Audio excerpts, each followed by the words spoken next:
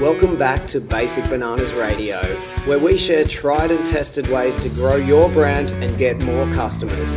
Everything from the latest in marketing and branding, right through to growing your team and creating an irresistible culture. Hi, and welcome back to Basic Bananas Radio, LinkedIn Strategies Part 2 with my dear friend Anne Miles. Make sure you also check out Part 1 because it was amazing.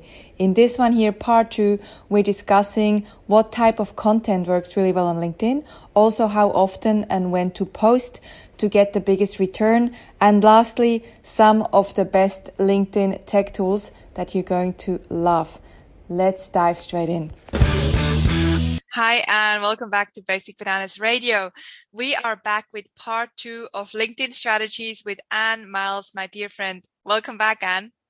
Welcome back. Hello. Thank you for having me again. It's super fun. Yeah, I'm so happy to have you back. Anyone listening right now, make sure you also check out part 1. We did part 1 LinkedIn Strategies with Anne 2 weeks ago, and it's a really great session that we did on messaging and also on how to optimize your LinkedIn profile. Today, we're going to look into one content strategy that Anne has created that is really amazing and very different to what anyone else is doing. We're also going to look at when to post, what to post, how to post, what not to post. And then we're going to finish up with some LinkedIn technology that Anne loves to use. So how to make those robots work for you. And should we talk a little bit about content strategy? Where do we even start? I'll let you start. I think it is good to talk about content strategy because this is like one of the most fundamental different things in the way that I do it. I started out like everybody else treating, LinkedIn like Facebook, but putting business content in. And I felt like I was just producing content, and I didn't actually think it was like getting engagement and it wasn't like converting. Then there are other things that really like got a lot of people clicking and liking and sharing and whatever, but it never converted to work. So for me, I just went, don't have the time to just be doing all this stuff for nothing. So I worked out over the years, like what's the sweet spot. So there's definitely the approach I have is that content is for converting people who come to visit you, and you deliberately find a way to send people to look at your profile. So it's actually a lead conversion strategy. It's not a hit and miss social media strategy that's out there in the ether and you're hoping that somewhere along the line it's going to run through someone's feed. I had this like statistic somewhere and I just can't find it, but when I was first doing all this, I went, how often am I going to be in front of my potential customer? And it was 5 minutes a week that we had a potential crossover, and that meant that we had to be online at the same time for that to ever happen. I thought, well, that's a waste of time because they're not going to be where I am and when I need it. So I had to work out how I could force people to go and look at my stuff and have content sitting there. And that means when you do it that way, mostly through a connection strategy. You can also do it by viewing other people's profiles, or you can, recommend them or do some kind of, the buttons you push to say you're going to endorse people, and then that forces them to thank you. I mean, I don't think endorse a stranger because that's not right, but if there's people and you feel like you want to endorse them, then that provokes them to come and to check your profile out and see what you're doing. So that's very different than a social media kind of behaviour. And when you go there, I think you at least need one good article that's a really deep dive into like what your customers get out of working with you. And I also recommend 3 posts a month, but that's it's 4 posts in total, 3 new ones and 1 post that's sharing the other articles. So really it's still only 4 posts a month. Now, I'm also saying there's a whole content strategy around this, but ultimately everything wraps up to packing underneath one umbrella theme that you stand for. So that's potentially some kind of like brand proposition. And then underneath that there would be 3 content themes that everything sits. And then under those 3 themes, every topic that you write always wraps up into one of those themes. You can do multiple, but just people get confused and they don't know what you stand for unless it sort of gets wrapped up into these little boxes. So every article that you write, you always refer somehow to your overall theme and then overall your brand proposition. So when they go to your profile, then they know exactly what you stand for and how to convert. My total ultimate test is, if it's working, is not because, 20,000 people liked it and viewed it. I mean, that would be amazing because just the size of it. But I go, some of my best converting pieces I've actually written for one company, and I treat it like account-based marketing. So it's writing content that is right for a certain customer. And if it's valuable to you, then you don't care if nobody goes there but them. And so recently I had some guy arguing with me. He was a social media strategist, that's typical social media guy, and he's going, look at you, you've got hardly any engagement on your stuff, and you say you're a LinkedIn expert, like you haven't got any numbers. And I'm going, how can I tell him that the person on that same post that I was writing this for actually tagged the head of sales of a huge big multinational company that I had a proposal out for? It was only that person that I really wrote that article for, and it's going to convert for me. So it's a totally different strategy ultimately. And even sometimes I feel another good measure is when someone sends me a message out of the blue and just says, I've been watching you on LinkedIn or social media and I love what you stand for, and, congratulations, keep doing more of it. And I appreciate all the value that you add to my industry. And I have others that go, I've been watching you on social media for a while. Your real audience, like they'll never interact with your content because they won't look like they're going to publicly endorse you. So they pick up the phone and say, I've been watching you for ages, and can you talk to me about how you might help us? Like that's what I think the ultimate goal is, but it's different, right? Yeah, it's very strategic. So it's about being very strategic with your content. And I also love how you recommend our audience. I'm sure will love that too. Your recommendation is it's just once a week. You post once a week, one monthly article, and then 3 really good posts. I like your content strategy too, with your overarching theme and then your content buckets. What do you have an example of do you want to share what your theme is and then some of your buckets? I mean, everyone will have their own different thing, but say, for example, Suits and Sneakers, I built that whole company to resolve a quality issue in marketing industry. So there were a whole lot of really good talent that were getting bumped out of ad agencies because they were had grey hair and, they considered too expensive, and, so they are downgrading the talent in the agencies. And I'm going, where are those people going?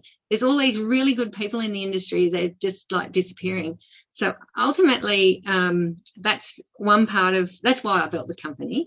And so my overriding theme that sort of represents that, and it's also ethics for me, and, sort of conscious capitalism is all about what I stand for.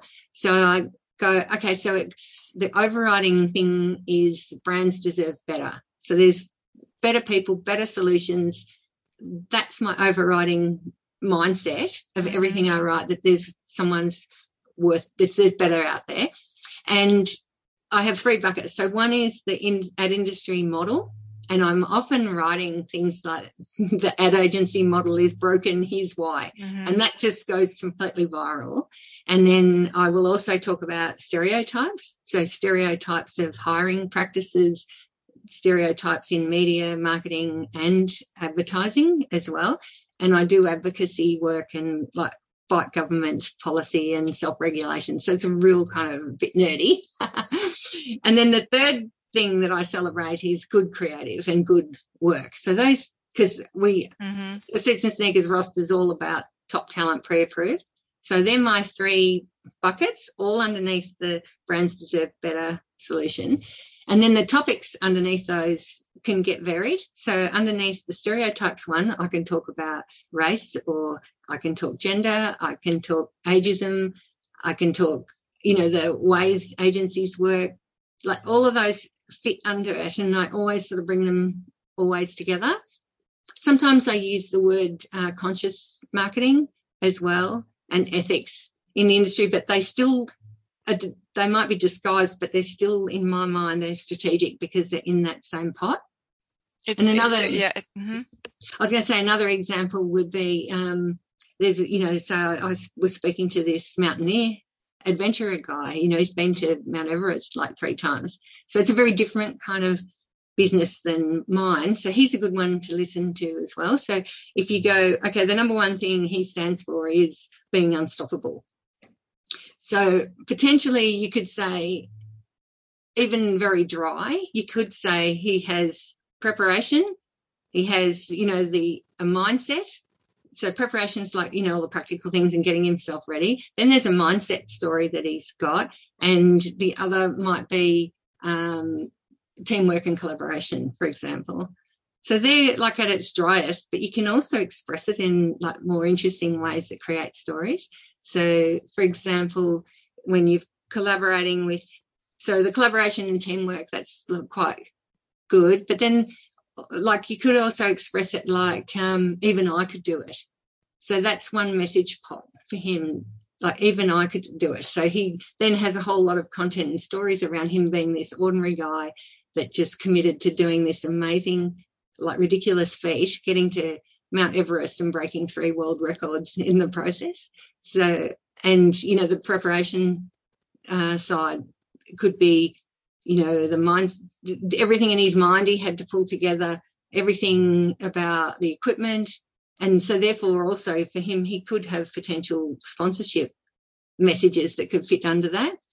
And even testimonials, which are really important, will still fit under those buckets. So if you have a happy customer that talks, don't just get them to say, oh, I thought he was a wonderful speaker and, I feel great after hearing that. That's too fluffy to me. But if you said, I think he's an amazing speaker and I felt like I could achieve the same things as him now, that's perfect, because that's under that bucket. So I'm saying every bit of content, even testimonials, any advertising, any, like, even of products and events, I think fit underneath all of this as well. Yeah, that's so great. And I love that strategy. I think that will simplify it a lot for our listeners. So we've talked about what to post. We talked about how often to post. Do you also have some tips on when to post? I know that we looked into some stats recently about that. Yeah, and I'm just trying to remember exactly, but I know there are good times to do it, and I think it was like Tuesday morning and Thursday morning, or Tuesday morning, Wednesday morning. Yeah, Tuesday, Wednesday when we last looked. Yeah, when we last looked. Yeah. At the same time, when you do the connection strategy that I do, our data shows us that Sunday night and Monday morning is actually more popular as well. So we haven't got reportable numbers, but when I was doing it all myself, and then when I had another person take over, I said, have you noticed that Sunday nights and Mondays are like really like amazing? And then we started to track and we're going, yeah. So I feel like that's when you're posting and you're still thinking of it like a social media channel, and you're hoping that that's when it's going to fly in front of people's pathway. But when you do the strategy we do, it actually is less important about the when, because you're making a connection with someone that's driving them to look at your profile whenever it suits anyway. So it's not so reliant on that feed strategy, but it's still good to know. You may as well give it a try anyway. Yeah, exactly. In the mornings. Yeah, absolutely. It's about testing too what works for your audience and when your people are there connecting. Yeah. And now let's finish up with some LinkedIn tech. What are some of your favorite? I know you're a bit of a nerd when it comes to using technology. I can see how excited you are about this one because Anne and I are on Zoom here. I can see her beautiful face. What is some of your favorite technology that you use and can recommend? Yeah, it's actually really changing landscape at the moment. So I feel like you do need to know some warning signs. And I think a lot of people are making a lot of promises, and it's like in the old days when you get on the website, everyone goes, I promise you can be on page 1 of Google. Like, it's just an overpromise by a long shot. And I think that at the moment there's a lot of legality around some of this as well. So my big warnings are that you definitely must avoid anything that is a browser extension. So, and for everyone else's sake, there are things that can override what LinkedIn is doing, and you can kind of hijack it with technology that's off LinkedIn. So it's like the two will talk to each other and you get extra functionality. But some of it is good and some of it was bad. So in the overall landscape, there's technology to help you organise your posting so that you only have to sort of post once and it goes to all your channels. So I think that's a good solution. I personally use Buffer because it's sort of easy and you can have up to 25 accounts, which I seem to have a lot. And another one is Hootsuite. So that kind of thing, you can schedule and plan your posts and set and forget. So that's a really good thing to save time, and they're safe. So the second sort would be there's also data scraping. So people can plug in technology that's going to strip out of LinkedIn all these numbers and contacts, and you think, woo, great, I can put all these people in my CRM and I'm going to have all these people I'm going to spam. That is so illegal. It's so bad, right? So don't go there. And there's a whole bunch of them. And if it helps you to know, there's things like DuckSoup, Orca, Get Prospect, things like that. Definitely don't touch them. The scrapers are LeadFuse and Phantom Buster, things like that. They're really, really like evil. And to put people in your CRM that you don't have consent for or even implied consent, you just cannot do it. And then the third thing would be browser extensions, which are like changing the functionality of LinkedIn and allowing you to connect with more people than the system normally allows. And, you can also automate these things so that it's faster and better. Some of it's good in principle, but when it's a browser extension, LinkedIn's particularly shitty about it because it's hijacking their interface. And there's a lot of court cases going on at the moment. So far, LinkedIn's losing, but at the same time, they're like out to get these technologies, and anyone who's using it will go down with it and your account will be cut off. So it's actually against their terms, but it's a really dangerous thing. Don't go there. And then the last kind is the kind that we really enjoyed being an early adopter for.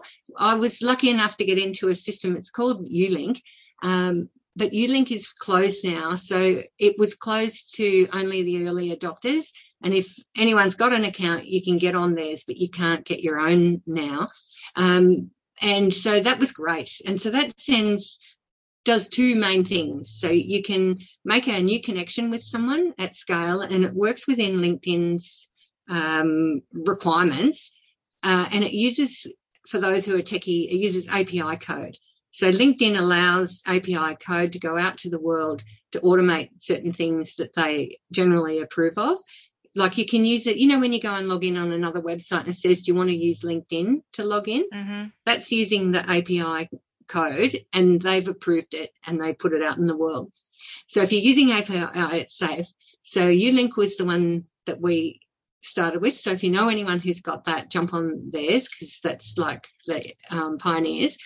But there's a couple of others that I endorse because I don't get anything out of it, but I think they're safe. One's called Expandi, EXPANDI, and it's .io.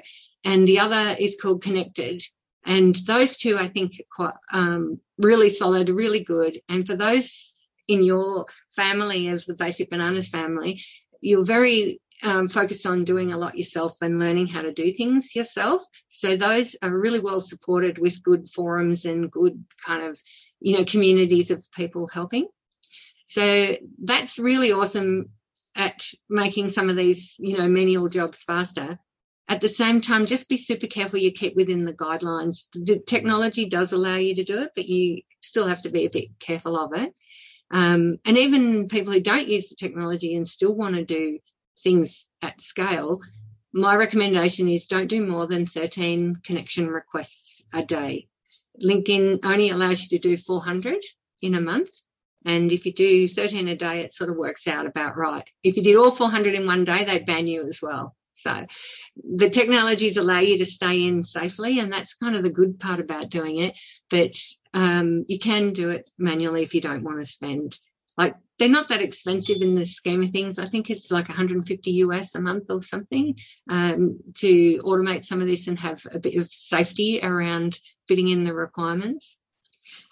Within that Expandy family, there's other things that they can do now other than just Messenger and connection as well. So you can also use personalization technology to plug in. So you can send an image that has someone's name, like handwritten, within it. Yeah. And it's different for every person. That's kind of cool. You can do videos like that too. Then there's other tech that plugs into warm up emails. So when you're connected with someone, there is implied consent that they're open to communication with you. So if you put them in your CRM, you can use Zapier to make those two talk together. And that way there's an automation for the whole thing. And you can plug in something called Lemlist as well. And Lemlist will warm up the emails so that you're not going to get bumped out by your CRM manager as well. So that's like a really deep dive into a tech thing in one burst, but I think API-based is the real summary. Avoid anything that's an extension browser.